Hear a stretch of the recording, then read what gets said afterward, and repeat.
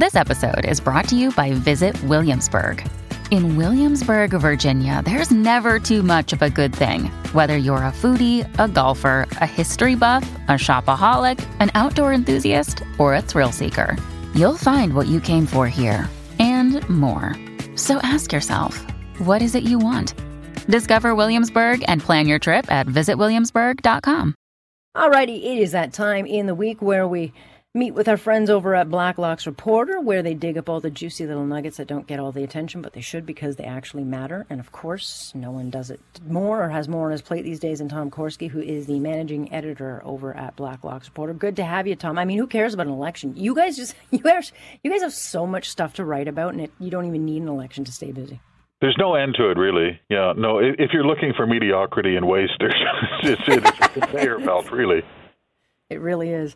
Let's talk about mediocrity. There was a report by the Department of Finance about fault and waiting and way too little, too late when it came to the issue of banning international flights as this whole thing started. And we didn't restrict our air travel until 10 weeks after the first COVID death was reported in Wuhan. And these briefing memos that you guys found dating back to February 10th of 2020 to Health Minister Patty Hajdu were cautioning, that they didn't want to signal to Canadians that the government believes the risk within Canada is changing and other measures are necessary. So they're giving us, spin. Meanwhile, they're not doing what Canadians want, which is to shut down borders, because to even utter that, you were called a racist. And that was a clear indication. This was public opinion research that was commissioned in-house, and they found that it was overwhelming majority of Canadians said, look, if you want an exhibit on what you did really badly, that was fun. And it's interesting that auditors, to date, federal auditors, have really sort of ignored that issue. In other words, what happened when the ship hit the iceberg? What happened in the first few minutes? And it was not inspiring, and you are exactly correct. The internal memos at the Public Health Agency said they feared for anti-Asian discrimination. That was the priority. And Health Minister Patricia Hajdu famously said publicly that, border closures and travel restrictions don't work anyway.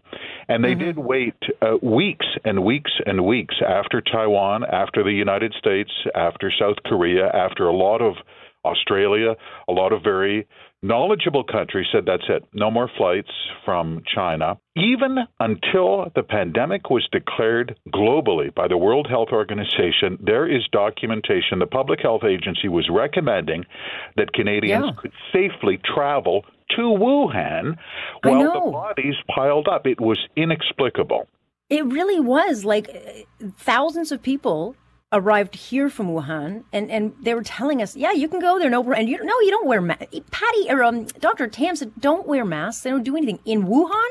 Like, you look back to it now, and of course, everyone's going to forget about this once the election's called.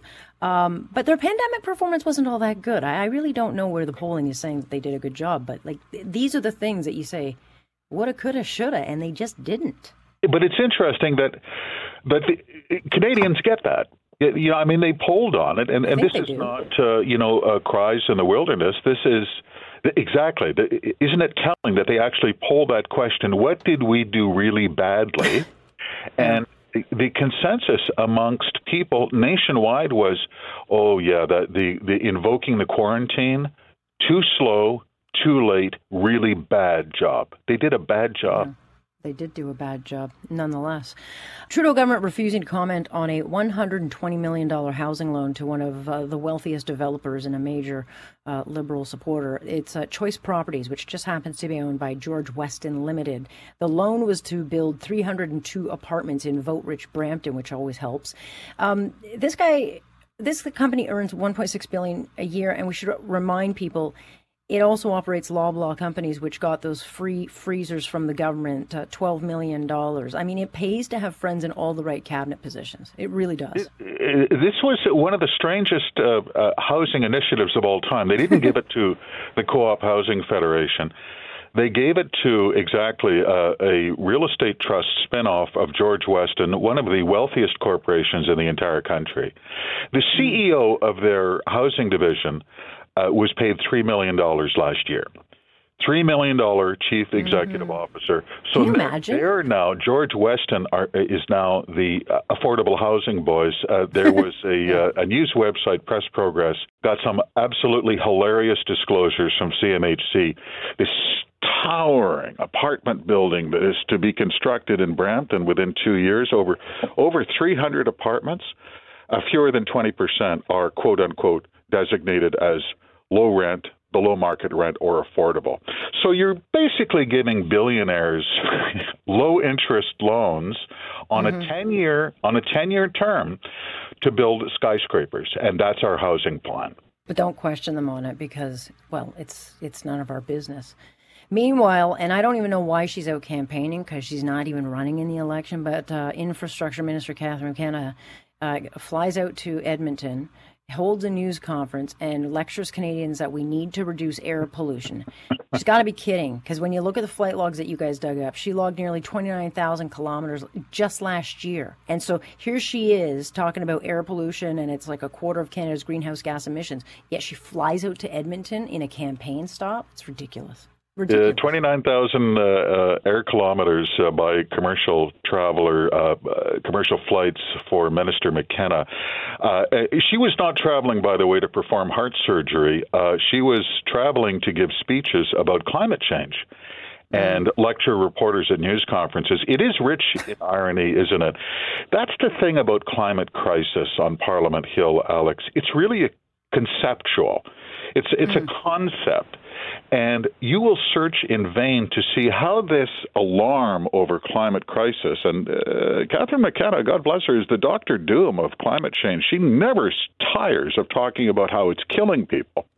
As she gets her luggage from the carousel and hails the cab to go to a news conference to talk about climate change, it is irony rich, isn't it? Well, yeah, it's the old do as I say, not as I do, and it's just the little people who get the finger wag every day. Can't really say I'm surprised about this, but Charity co-founder Craig Kielburger is no longer on the federal board appointed as an advisor to the Leaders Debate Commission, and they confirmed that. He was a party donor. He's lost pretty much everything because of the Prime Minister. I'd be surprised if he did stay. End of an era, really. That was a year ago. I was. I know. It was really striking, the truly disastrous appearance at the Commons Finance Committee by the Kielburger brothers. But sad for Craig Kielburger, end of an era, his last federal appointment has now expired. I feel there should be suitable music at this point, but only in my head, I guess. Yeah, well, it was very clear from their last appearance that there is absolutely no love lost between he and the Prime Minister, and so I can't say I'm sad to see any of it go, but then I'm just being a nasty person. And we'll leave on this because I think this sums up pretty much everything wrong with government. But they did a rewrite. So the Trudeau government comes in, and in 2016 they have to rewrite the federal citizenship booklet. And it's all about, something you give to those who come into this country so they know what our country's about.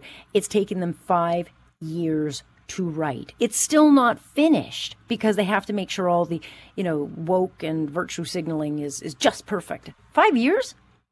Yeah, it's 68 pages. They say George Orwell wrote 1984 in one winter in a Scottish farmhouse. So everything is relative.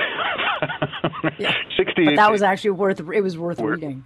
We're in year 5 of the federal government's rewrite of the Citizenship Guide. 5 years out. Crazy. Do we have a cost on this?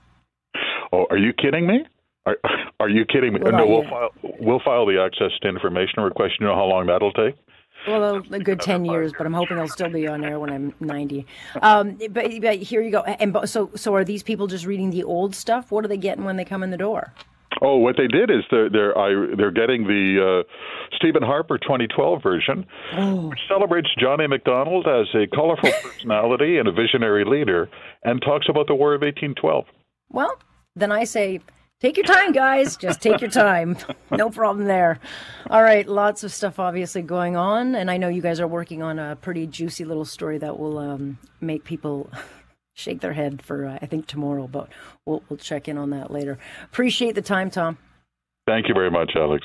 Tom Korski, managing editor over at Blacklock's Reporter. They do, in fact, deliver. They are subscription-based. They earn every single penny. And yeah, they're working on something that will just make you go, are you kidding me? Stay with us here. Alex Pearson on point. This is Global News Radio.